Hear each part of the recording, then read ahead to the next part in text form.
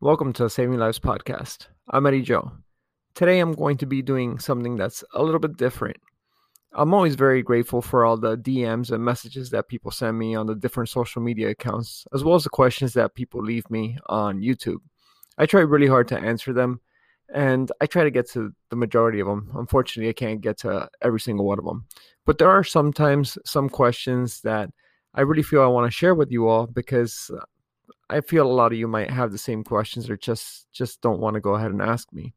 So I'm going to use this person's message that they've sent me, and hopefully this could answer some of your questions and some of your thoughts. But to go ahead and read it, this is a person who is training in ICU right now, and she writes, "Thank you so much for your videos and podcasts. I find them super useful, and I could really feel the passion you put into your job."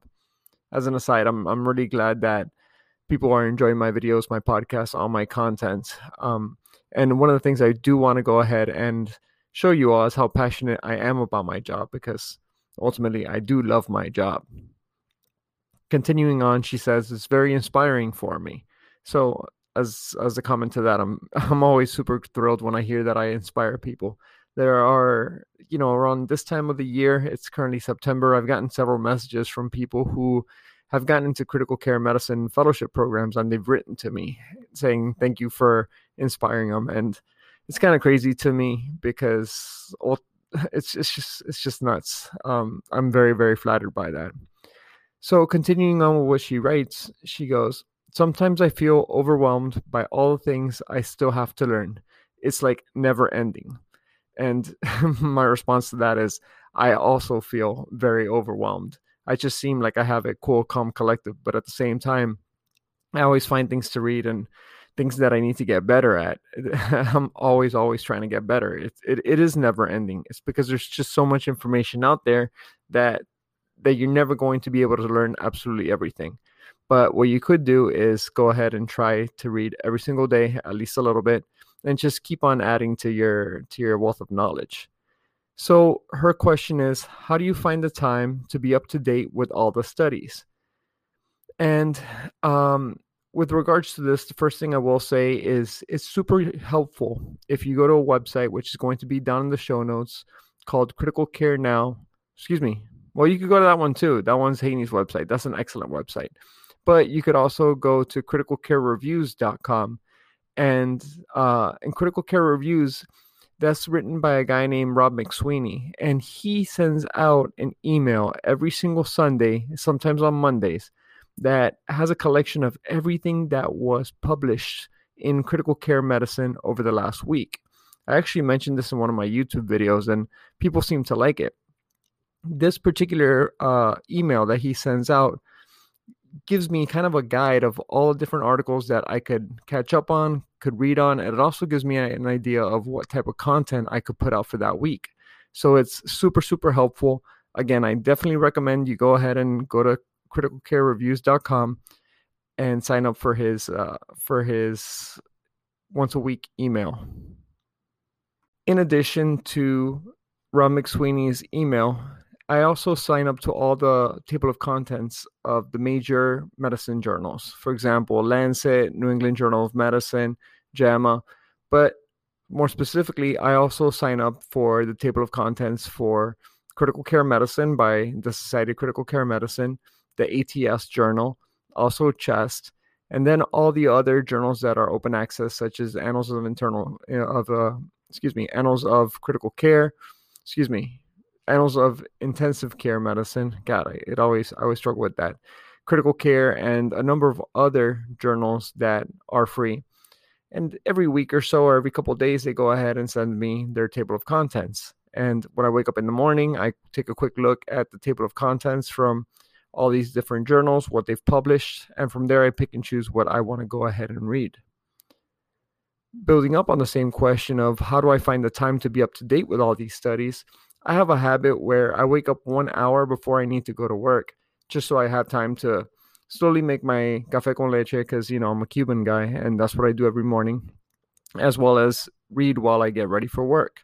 I don't like to get ready for work being in a rush. I like to take my time, read something, usually an article or Wall Street Journal or something like that. But that's the first time on my work days where I have a chance to sit down and read. Other times is during my work day when I get done with my stuff, I also take the time to read there. And since my shifts when I'm working day shifts are from 8 to 6, and my wife, who's a critical care nurse, her shifts are from 7 to 7, I usually get home from work about 1 hour earlier than she does. So from that time, from approximately 6:15, 6:20 or so that I get home from work until she gets out, I usually read an article or two, and that's usually when I go ahead and create content for social media. So that kind of explains about how I do things on my work days when I'm working day shifts. When I'm working night shifts, however, that my night shifts, generally speaking, are from 6 p.m. until 8 o'clock in the morning.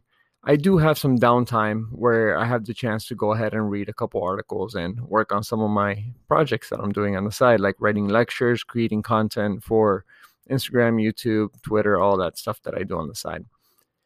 On my weeks off, because as many of you know, I work a 7 on, 7 off type of schedule. Not exactly, but you kind of get the point.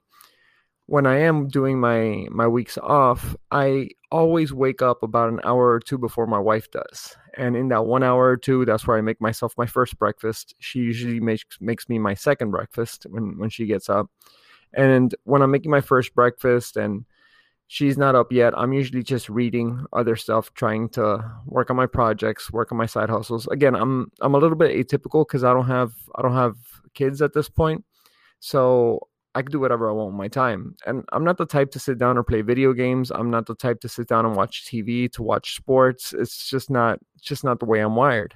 And if you're wired that way, good for you. But I'm not. And that's what facilitates me to be able to create all this content. I'm sure that once my wife and I make the decision to have kids, that it's not going to be the same way. So I'm just trying to get as much work done as I can right now.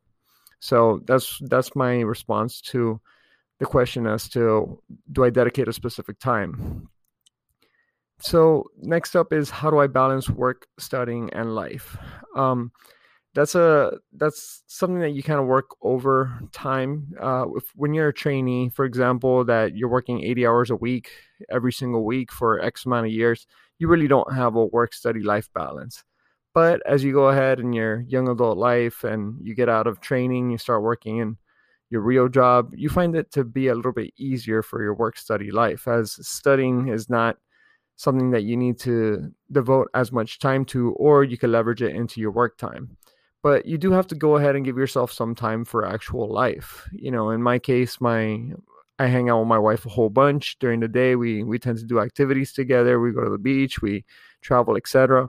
But the reason why I feel so comfortable going ahead and taking time for life, like, going out to dinners with friends and hanging out and whatnot, is because I get so much done during my regular days. Even if we go and we have like a late night where we hang out at a friend's house or something like that, I still wake up early the next morning and I still get things done.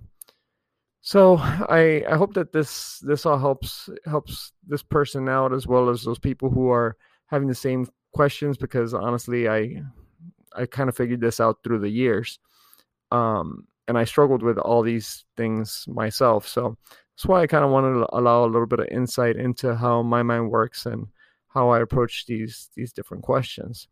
Let me know if you have any questions for me that you'd like for me to answer in a podcast kind of way, and I'd be happy to help you out. Thanks a lot. Hope you have a great day. Bye.